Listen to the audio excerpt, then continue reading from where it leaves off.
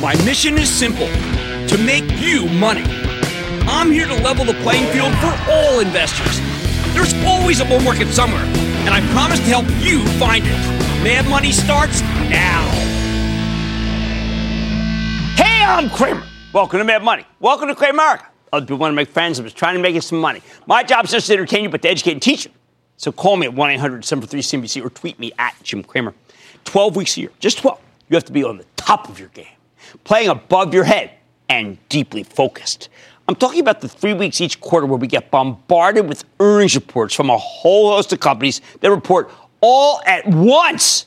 So why don't we get right to the game plan for next week, because it is an important week. Monday, we've got Martin Luther King Day, so the markets are closed. But Tuesday, we hear from Johnson & Johnson and IBM. I think both will be battleground stocks.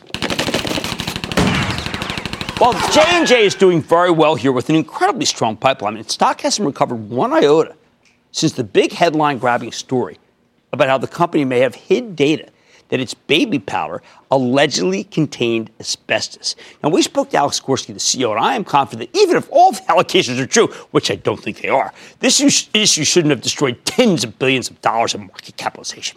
Heck, even the guy who's suing J&J over this came on TV and said as much. Will Gorsky address it? I don't know. Please remember, though, when the numbers hit, that currency will be a huge negative. IBM's a battleground because people want to know whether this 5% yielder paid too much for Cramer fave Red Hat. I think it was a bold and brilliant acquisition. But what I want to know if Jim Whitehurst, the CEO of Red Hat, tends to play a leadership role in the new combined company. That would be positive. Wednesday kicks off with Comcast, the parent company's network. We all hope that they'll give us some insight into the pending acquisition of Sky, the big British satellite TV company, which was announced back in October. I think the deal's terrific because Comcast has grown so large that the regulators frown on them making more acquisitions here in the U.S. The stock is flatlined, though. Maybe this conference call can get it off the schneid. I can't wait for Procter & Gamble to report, too. Once again, there's currency risk, but management has laser-like focus on growing this company again, and I think they'll be successful this quarter. Remember that last quarter was the beginning of Procter's outperformance. I bet it continues. You want consistency? Then check out the stock of Abbott Labs, which is run by the incomparable Miles White. This man is money in the company's medical devices, particularly its glucose monitoring device, a less expensive version of Cramer fave Dexcoms, is selling very well. I bet Abbott tells a very compelling story. I've owned it for my Chapel Trust forever. I am a huge fan of Greg Hayes over at United Technologies. I like his plan to split the company into Otis Elevators, Climate Control, and Aerospace. I think the parts are worth much more than the whole. But like Dow DuPont, which has just been, whoa, not so hot, the breakup is hard to do and will weigh on the stock until we get closer to the actual corporate divorce. Could be an opportunity. After the close Wednesday, we hear from two quality companies with stocks that have been crushed. Texas Instrument, TXEN, or also known as Texan on Wall Street, and Lam Research. Texas Instruments has got a lot of business with Apple and might be hurt by the slowdown in cell phones. The far more interesting stock to me is Lam. It's the highest quality semiconductor equipment maker around.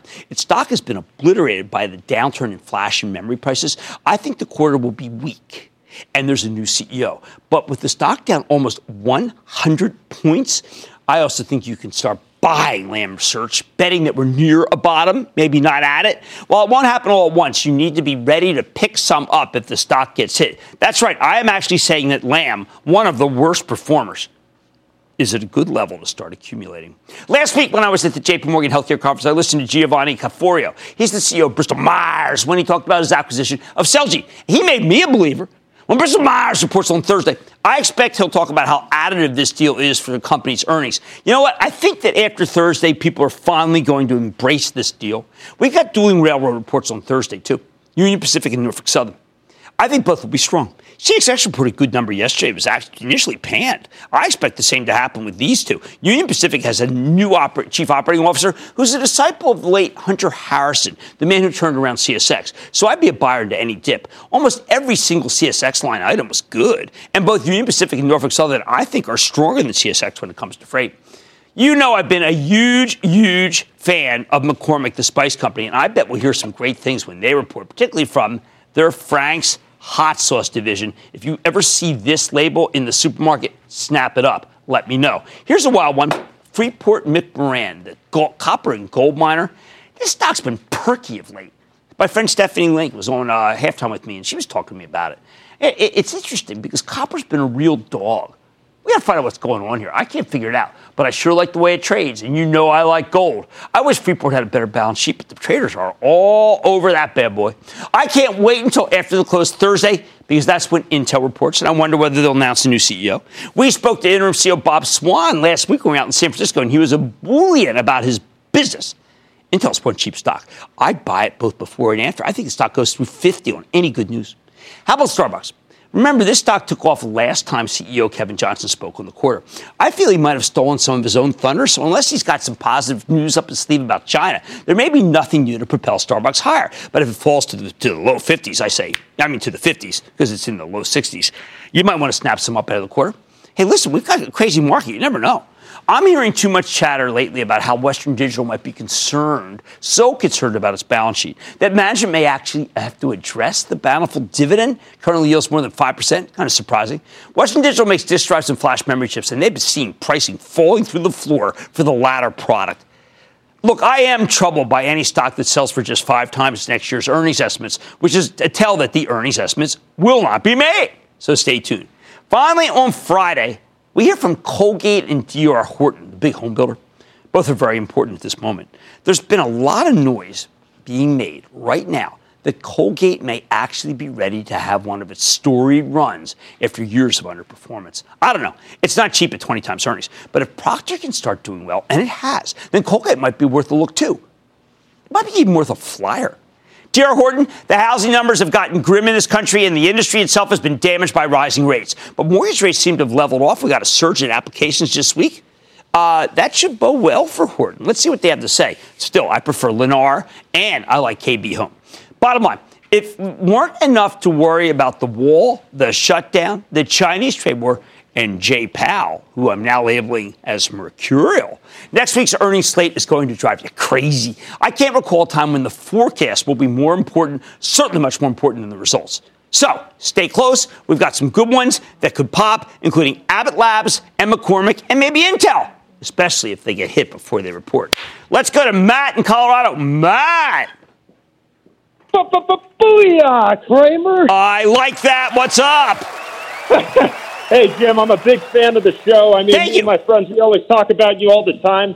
And listen, I'm a college student right now, and I'm a first-time investor in the market, and I just opened up my own portfolio a couple of weeks ago, and I'm just wondering, as a first-time investor like myself, should I invest, look into a mutual fund, or should I maybe experiment and look at individual stocks? Okay, we're going to be very clear on this. The first $10,000, I've been saying this forever, must be in index funds before you buy a Mad Money stock. You know what? It's funny. It's the late Jack, not funny. It's the late Jack Bogle insisted that should be my view, and I never went against Jack. So first 10,000, S&P index fund in honor of Jack, Vanguard. Irwin in New York. Irwin! Yeah, hi, Jim. How are you? The other day we lost a giant, Jack Bogle, who was the inventor of the index fund investing where large groups of people would invest in large baskets of stock for long-term growth. My question to you is, in this day and age, do you feel that the Dow Jones Industrial Average of just 30 stocks is a true and accurate indicator of market sentiment overall? Great question, Erwin, because I think it is a little atavistic. I think that what matters is the S&P 500. But you know what? When you talk about the market, people still talk about the Dow, so I've given in. I'm tired of saying to people, you know what, that Dow doesn't matter. What you really should care about is the S&P. But you know what, Erwin, life's too short. People want to care about the Dow? I care about the Dow. All right, there we go. Okay, next week's going to have you going crazy. Forecast is key, even more than earnings results. And by the way, just so we're really clear, this day is not just Martin Luther King's birthday. It is actually the birthday of my executive producer, Regina Gilgan, who got dressed up for the occasion. Stick with Cramer. Don't miss a second of Mad Money. Follow @Jim Cramer on Twitter. Have a question? Tweet Cramer. #MadTweets. Send Jim an email to madmoney@cnbc.com or give us a call at 1-800-743-CNBC. Miss something? Head to madmoney.cnbc.com.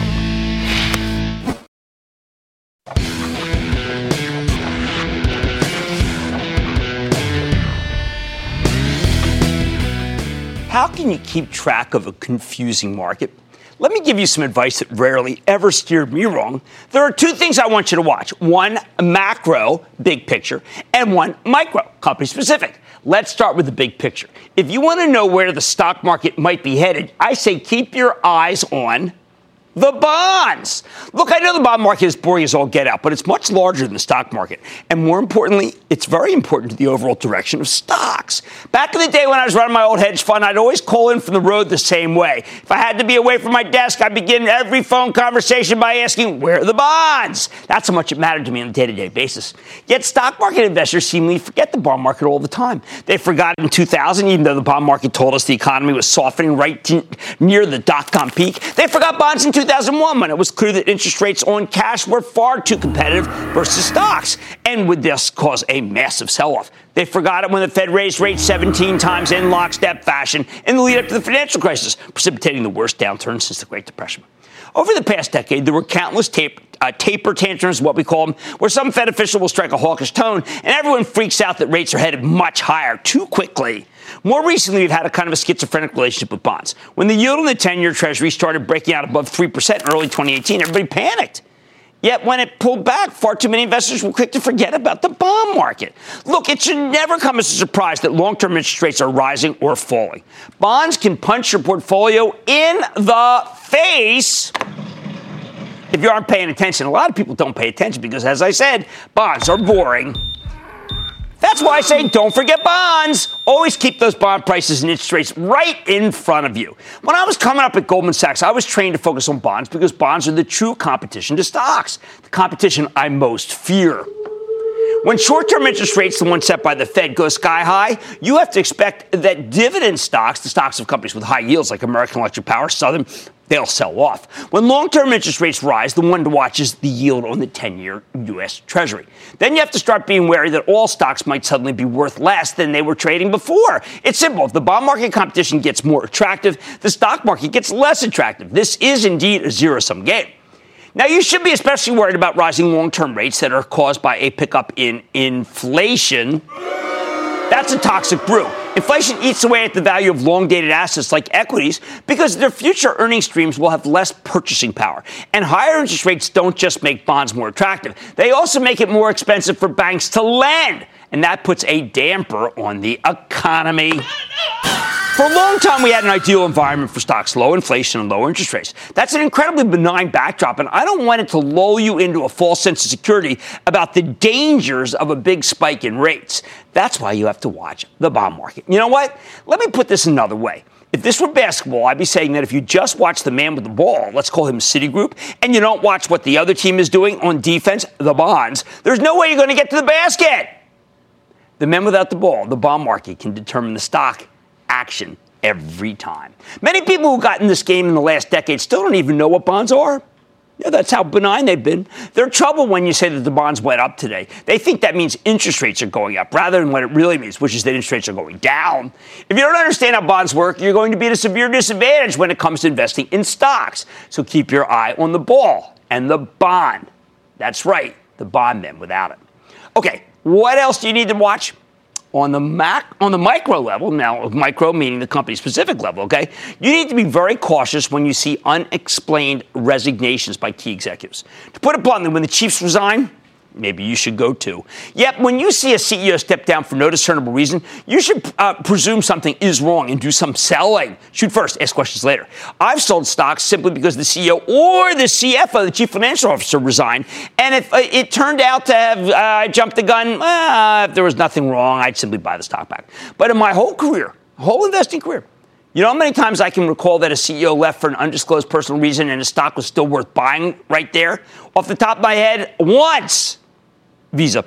I've racked my brain to come up with other examples. I just can't think of any other because that's how uncommon they are.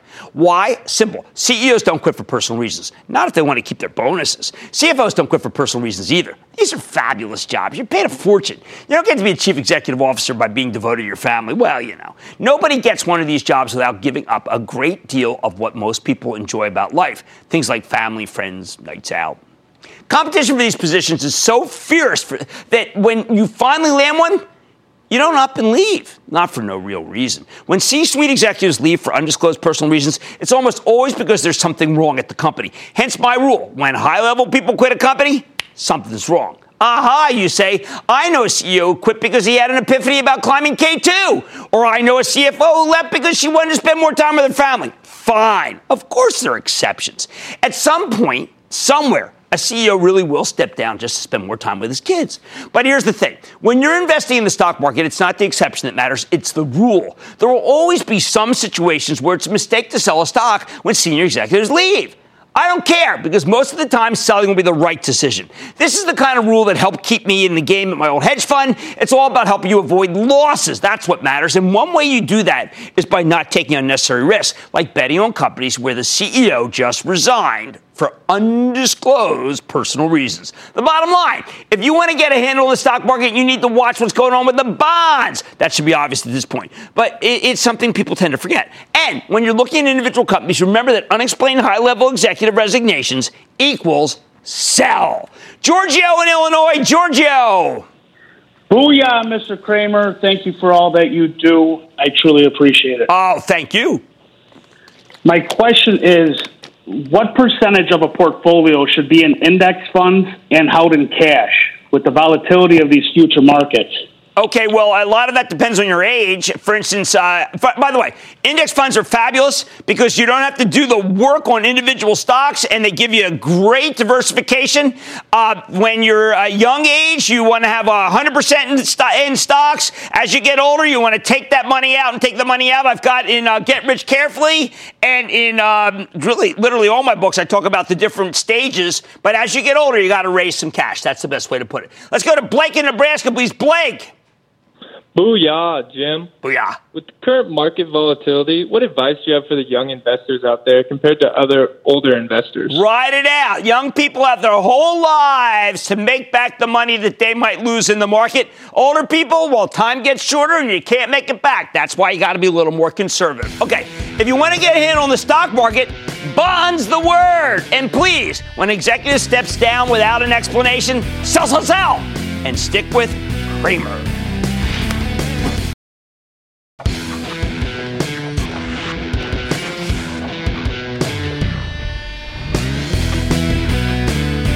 Before you can be a good investor, you need to be a realistic investor. There are far too many people in this game who are not realistic. Either they allow their emotions cloud their judgment, or they allow themselves to be surprised by the inevitable. Let's start with the inevitable. You'd think people would get comfortable with the idea that stocks can go down, right? After the dozens of corrections, meaningful pullbacks we've had over the last 20 years, you'd think we get used to the process. If people were reasonable, if we were a realistic species, you'd assume that we would say something like, hey, let's prepare for the inevitable correction because it could be right around the corner. Yet aside from the permanent bears who think we're always due for a pullback, most people act like every correction is a total shocker. The type of thing that never happens. So every time the stock market goes down, there's a huge contingent of people who seem totally stunned. Just caught by surprise. You know what? That's a bad attitude. To me, the corrections, well, you know what they're like? They're like the rain. I know that rain's inevitable, so do you. I expect it to rain. I prepare for it. When the rain comes, I am ready, ski daddy. I got an umbrella or a coat, or I stay indoors. That's how you need to approach the possibility of a pullback. Sooner or later, we're going to get one, so best to keep some cash ready on the sidelines, just in case that time turns out to be now. That's what we do for Action Alerts, my charitable trust. Of course, plenty of corrections happen at allegedly unexpected times. In recent years, we've had a lot of major declines that were preceded by terrific up days during which we made lots of money and everything looked peachy. In January of 2018, the stock market roared higher. People were acting like an unstoppable rally. But in February, the averages, they got obliterated.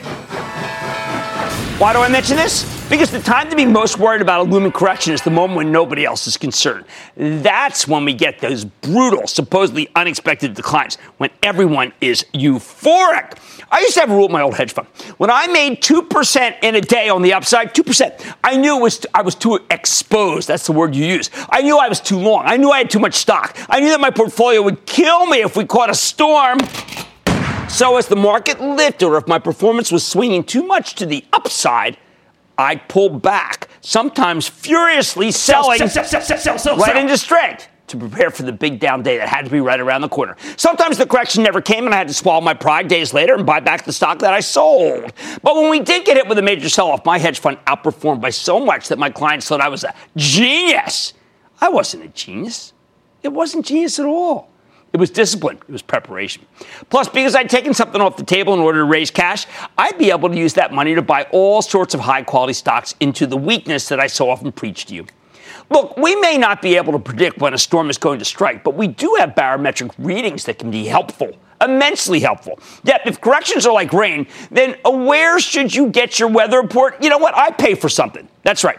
I like to follow the proprietary Standard & Poor's oscillator. It's a terrific indicator that tells us when the market is getting overbought or oversold. Whenever this oscillator registers +5 or above, that tells me we've come up too far too fast, to the point where it's gotten dangerous. So to me, a +5 reading means you need to pull back aggressively and wait for a correction. What do I mean by pull back aggressively? If you're nimble, admittedly a big if, you might want to ring the register on about half of your portfolio. Yeah, that's right. Not half the stocks, but half the shares in each position. That way you'll have a ton of cash on the sidelines that you can use to buy back your favorite stocks at lower levels when the storm hits. Even if you're not at all nimble, you should be selling something to raise some cash when that oscillator, again, that I buy from the S&P company, hits +5. And look, I understand. Maybe you just want to take a little off, but people who are aggressive want to take a lot off because that doesn't happen very often. By the same token, when the oscillator hits -5, it means the market is incredibly oversold. In that situation, we've usually come down so far, so fast, that we're due for at least a short-term bounce. It's worked like that for years. That's a good place to put your cash to work if you haven't already by that point, if the life cycle of a sell-off. Worst case scenario, there's no storm, stocks go higher, and you underperform the averages because you have such a large cash position. I'll admit that's a real risk, but look at it this way. Using this methodology at my hedge fund, I gave my investors a compound 24% return after all fees. That was more than twice what the S&P 500 would have given them over the same period. As I see it, that's pretty strong evidence that avoiding losses on big down days more than makes up for the possibility of missing some partial gains on the big up days. Now, let's talk about the other component of realistic investing. Yes, you need to accept that meaningful sell-offs are inevitable, like bad weather. But you also need to stop yourself from making investment decisions based on misleading emotions. And the worst of those emotions is hope. Hope. Whenever I hear the word hope, as in I hope that doom stock du jour will come back to where I bought it so I can sell it without taking a loss, I get furious. Always remember that hope is not part of the equation. Repeat after me. Hope is not part of the equation. Don't hope for anything. Hope is emotion, pure and simple. And this is not a game of emotion, or at least not your emotions. Every stock you own because you hope it goes higher is another position in your portfolio that's not being filled by a stock you believe will go higher. Yet I hear hope constantly. That's fine if we're talking about religion or sports. You know the coaches of some of these come from behind NCAA men's basketball teams keep their players motivated through hope. But in the stock business, hope, it's a mistake. Why? Because it supplants reason, especially when we're talking about stocks that trade in the single digits. You tell yourself, hey, I bought this at $5, now it's at $4. I hope it goes back to $5, then I'll sell. How hard could it be to go from $4 to $5, right? Wrong! No company ever sets out to have a single-digit stock. Most companies will fight tooth and nail to keep their stocks from going into single-digit territory. So when you find something that sells for just a few bucks, the market has already rendered a harsh judgment. When you let hope become part of the equation, you can end up holding these low-quality pieces of paper, waiting for something that will likely never happen. Forget hoping. Forget waiting for higher prices. I say the thing to do is to cut your losses and move on to a stock you can actually see going higher. In other words, a stock that you have done the work and believe will go higher. And it's not because of hope, but because of reason.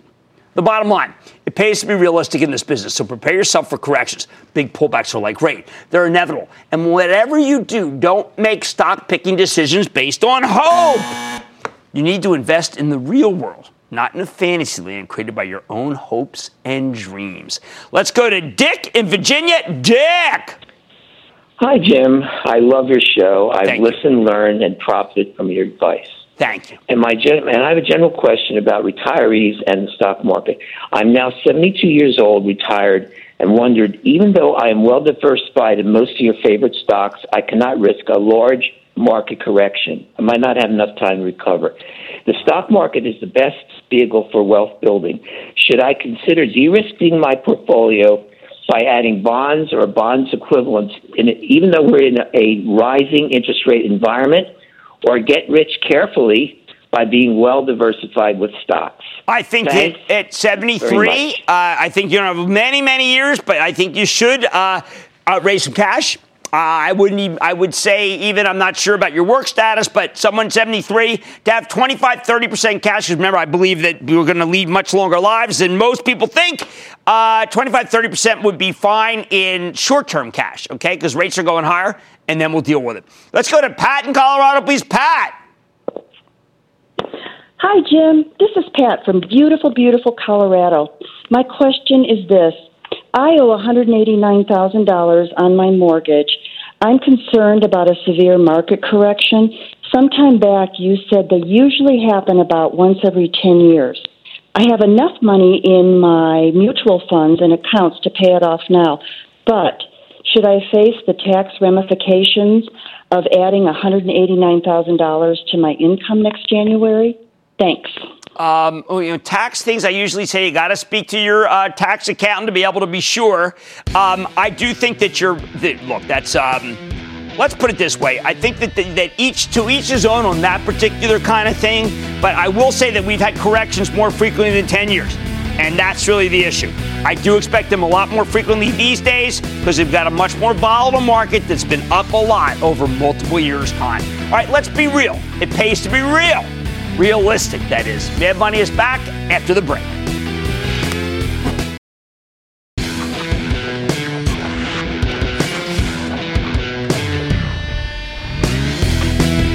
You don't need me to tell you that the internet has been kind of a double-edged sword. That's true in every area of life, including investing. Sure, the web makes everything more convenient. You have all sorts of information available at the push of a button, something that was unimaginable when I got started in this business. It was much harder to do the homework in the old days. It took real effort. These days, everything is searchable. But for all of the ways in which the internet makes the process easier, it also creates new problems. And when we have new problems, we need new rules to help contain them. For example, you absolutely have to be able to explain your stock picks to another human being. If you can't do that, you have no business buying the stock in question. Here's the thing. In the old days, this rarely came up, but the rise of the internet took away one of the most important brakes on the process, one of the most important warning systems, which is talking to another person about what you want to buy. It used to be that you had to talk to a broker. Now, with the stroke of a key, you can buy let's say, stock of a Workday or a Square without ever having to tell another person why you're doing so. Why is that an issue? Why do you need to explain this stuff to someone else, anyone else? It doesn't have to be professional, by the way. It could be anybody, preferably an adult, but you can fall back on explaining to your kids if you have to. Buying stocks is a solitary event, too solitary. But we're all prone to making mistakes, sometimes big ones. To err is human. If you want to cut down on these mistakes, you should force yourself to articulate to someone else, not just yourself, why you like a stock. Do you know how they make their money? Do you know how their earnings are supposed to look? If you don't, then you're setting yourself up for trouble. I always see this problem, particularly in biotech, including many of the questions, lightning round that people ask about it. So many people own biotech stocks without even having the vaguest understanding of what the underlying companies do or how they could possibly turn a profit. I urge you to be able to articulate a thesis for owning every stock in your portfolio to someone, anyone. Think of it as a test to make sure you've actually done the homework. That way, if the stock gets slammed, you'll know whether to cut and run or buy more. If you don't actually know what you own, believe me, you're going to get slaughtered on the next decline. And there's always a next decline. When I was at my hedge fund, I always made my employees sell me the stock, literally sell it to me like a salesperson before I would buy it. If you're in a position where you're picking stocks yourself, get someone to listen to you and let you articulate your reasoning. That's what's so important. I also like to ask people, what's going to make this dog go up? What's the catalyst? Or have we missed the move in this overvalued stock that's up 100% already this year? I get a lot of those questions too. And of course, what's your edge? These are all important questions. If you can't answer them, you shouldn't be buying. And look, the ability to make hasty decisions is not the only thing you need to be wary of on the web. There's something else you need to be aware of. The internet has vastly increased the power of the Wall Street promotion machine. Now, I've long believed that home gamers and professionals alike simply don't have enough respect for this promotion machine. I, on the other hand, recognize that when Wall Street falls in love with a stock, it will go much further than anyone expects in its efforts to hype that stock to high heaven. Consider the case of Valiant, okay? Which it's changing its name, Valiant, the big pharmaceutical roll-up that was one of the most heavily promoted stocks of the last decade. Its shares soared to the $200 and then some, on acquisition after acquisition as analysts routinely raised numbers. Why? Because management would slash costs and raise prices. But when the political environment changed, the analysts turned on Valiant and the numbers fell apart. Plus, to make matters worse, it turned out that the company had embraced a bunch of shady practices to bolster its results. Within a few months, the darn thing had plunged from the mid-200s to the mid-20s. It took Valiant almost 2 years to bottom. And before then, it fell all the way to the single digits. And on the way back, it became Bausch Health. Whatever, changed the name too. The thing is, Valiant should never have been trading above $200 in the first place. The only reason the stock had reached those levels to begin with, considering the endless pyramiding of new companies on old, was because the analyst promotion machine was so darn powerful. And the web amplifies their reach. So anytime you see nearly unanimous bullishness from the analyst community on potentially dubious merchandise, I think you got to be aware. You should beware. In the words of Public Enemy, please don't believe the hype. One last thing, and this is really true of all media, both online and offline. Whether you're watching TV or a webcast, it pays to be a critic. Yep, it may sound crazy for the host of a cable TV show to make this argument, but you can't believe everything you hear on television. Lots of times executives say whatever they want on air, knowing they can get away with it. Lots of times fund managers come on air and tout their holdings, and sure, they have to disclose when they own something, but they rarely tell you whether they're in it for the long term or the short term, and boy, does that ever make a big difference. You need to accept this as a given. My general approach is that when you hear on TV is probably right, but no more than that. Same goes for the web, except you have to be a lot more careful because there's a ton of junk information and uninformed commentary online. That's just the world we live in. So repeat after me. Just because someone says it on TV doesn't mean it's true. I hate to say it, but you're being naive if you simply believe everything you hear. That's one reason why we only bring high-level executives on to Mad Money. They can still mislead you. But if the CEO of a public company outright lies about how their business is doing, let's just say their legal bills will really start that up. But generally speaking, you see a lot of money managers coming on television for a variety of legitimate reasons. These guys aren't always well vetted. And often managers can't help themselves when it comes to being promotional. So here's a good rule of thumb. If a money manager is on TV and he's moving his lips, he's probably talking his book.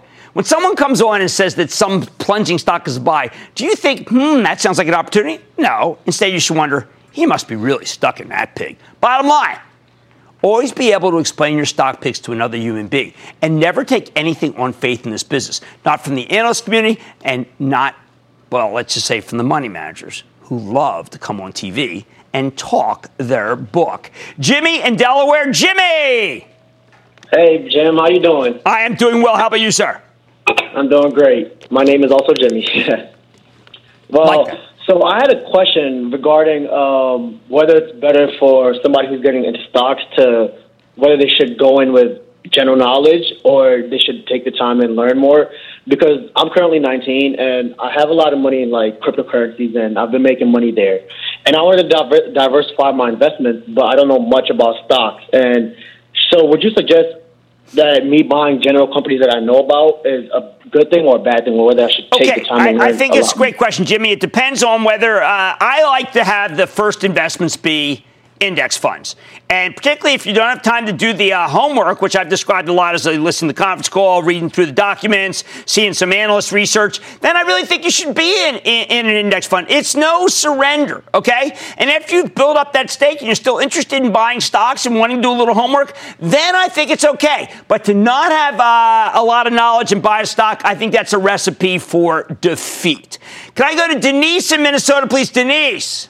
Hey, Jim, booyah, and thanks for all of your hard work for us. Oh, thank you. Say, Jim, can you explain Dutch auctions and why a company has them and what a shareholder should do about them? Well, that's a company trying to show you basically that they think the stock's worth more than it is, and they're buying the stock up high. And typically what you want to do is you want to tender to it. You're not going to be able to get all of your stock done. You'll get the rest of the stock back, but it's a nice way to make a little money. And I think companies that do it are showing that they have tremendous belief in themselves. And the last one that I really love was the old Jordan. Martin Franklin did a Dutch tender. It was really good for everybody. All right, always be able to explain your stock picks to another human being and never take anything on faith in this business. More of my rules of engagement and your tweets after the break. So stick with Cramer.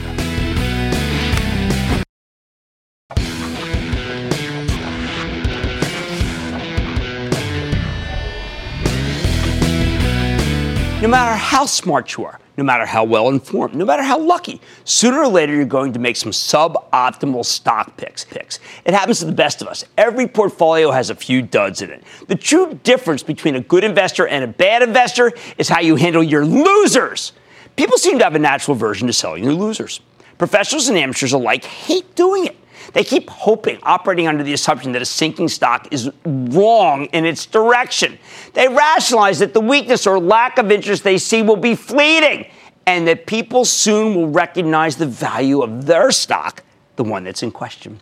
That's all well and good until you need money. Maybe you want to raise some cash because your portfolio's gotten a little too stock heavy. Maybe you have some real life expenses that require you to put together a lot of money in a hurry. Maybe you're a money manager with some investors want their money back. That's always tough, right? You ever read Confessions of a Street Addict? Holy cow. I got a whole chapter about that one. Well then, how do you decide what to sell? This is where the tendency to hold on to our losers shows its sinister side. A lot of investors would prefer to sell their best performing holdings rather than their worst performers. Yep, they will sell their winners to subsidize the losers. You then get a self-fulfilling spiral as the bad stocks stay bad. They usually keep going down, and with fewer winners, your performance will get even worse. This is particularly dangerous for a hedge fund manager because bad performance triggers yet more redemptions from your clients. And if you keep selling winners to give the money back, it creates a vicious cycle down. Individuals do the same thing. You only have a finite amount of capital to invest, right? Rather than take your medicine, take a loss. Far too many people prefer to hang on to their worst performers. Thus, my rule: never subsidize losers with winners. My advice to anyone who is stuck in the position is quite simple. Sell the losers and wait a day. If you really want them back, go buy them back the next day. But once they're out of your portfolio, I got to tell you, I doubt that you'll even be tempted to buy back that stock. By the same token, you can't keep hanging on to a low-quality stock just because you're hoping for a takeover. Oh, that's a real good idea. Look, I get it. Nothing's more exciting than a takeover. Nothing's as lucrative. You can put on a lifetime's worth of gains in a day from a takeover. So people go to great lengths to try to capture these moves. That includes buying a lot of bad companies and hope that they catch a bid. Funny thing about bad companies, they really do get bids. In reality, typically what gets acquired are great companies with cheap stocks, not crummy companies with stocks that seem cheap but are in fact pretty expensive. Yet so many people buy this junk merchandise because they think a takeover will save them, which brings me to my next rule. Never speculate on takeovers of companies with bad fundamentals. The odds are that you'll end up owning something that you could go down much more than you ever thought, even as it has very limited upside. Even if a bad company gets a takeover, it might end up coming at a much lower price than what you initially paid for the stock. That's the thing about bad companies. Their stocks tend to go lower, deservedly. You can do much better buying a well-run company that's in good shape and can still get a takeover bid than you can for buying a company that's doing poorly and thus unlikely to get a bid. It makes sense. Not many bad companies get acquired because not many managers can turn bad companies into good ones. So don't wait around with a company with lousy fundamentals to be taken over. You could be waiting a very long time. If you just moved on, you could have bought the stock of a high-quality company that's likely to give you much better performance. In a well-run company, you can get away with speculating on a takeover because even if there's no deal, you have other ways to win. And when the stock of a good company goes down, you can confidently buy more into weakness. That's not something you can do with a company that's gone from bad to worse while you were waiting irrationally for lightning to strike. The bottom line, never sell your winners to subsidize your losers. If you need to raise money, for whatever reason, just take the darn loss and sell something that's underperforming. And absolutely do not speculate on takeovers in companies that have deteriorating fundamentals. If a possible takeover is the only reason you have for liking a stock, that's not something you should own. Stick with Cramer.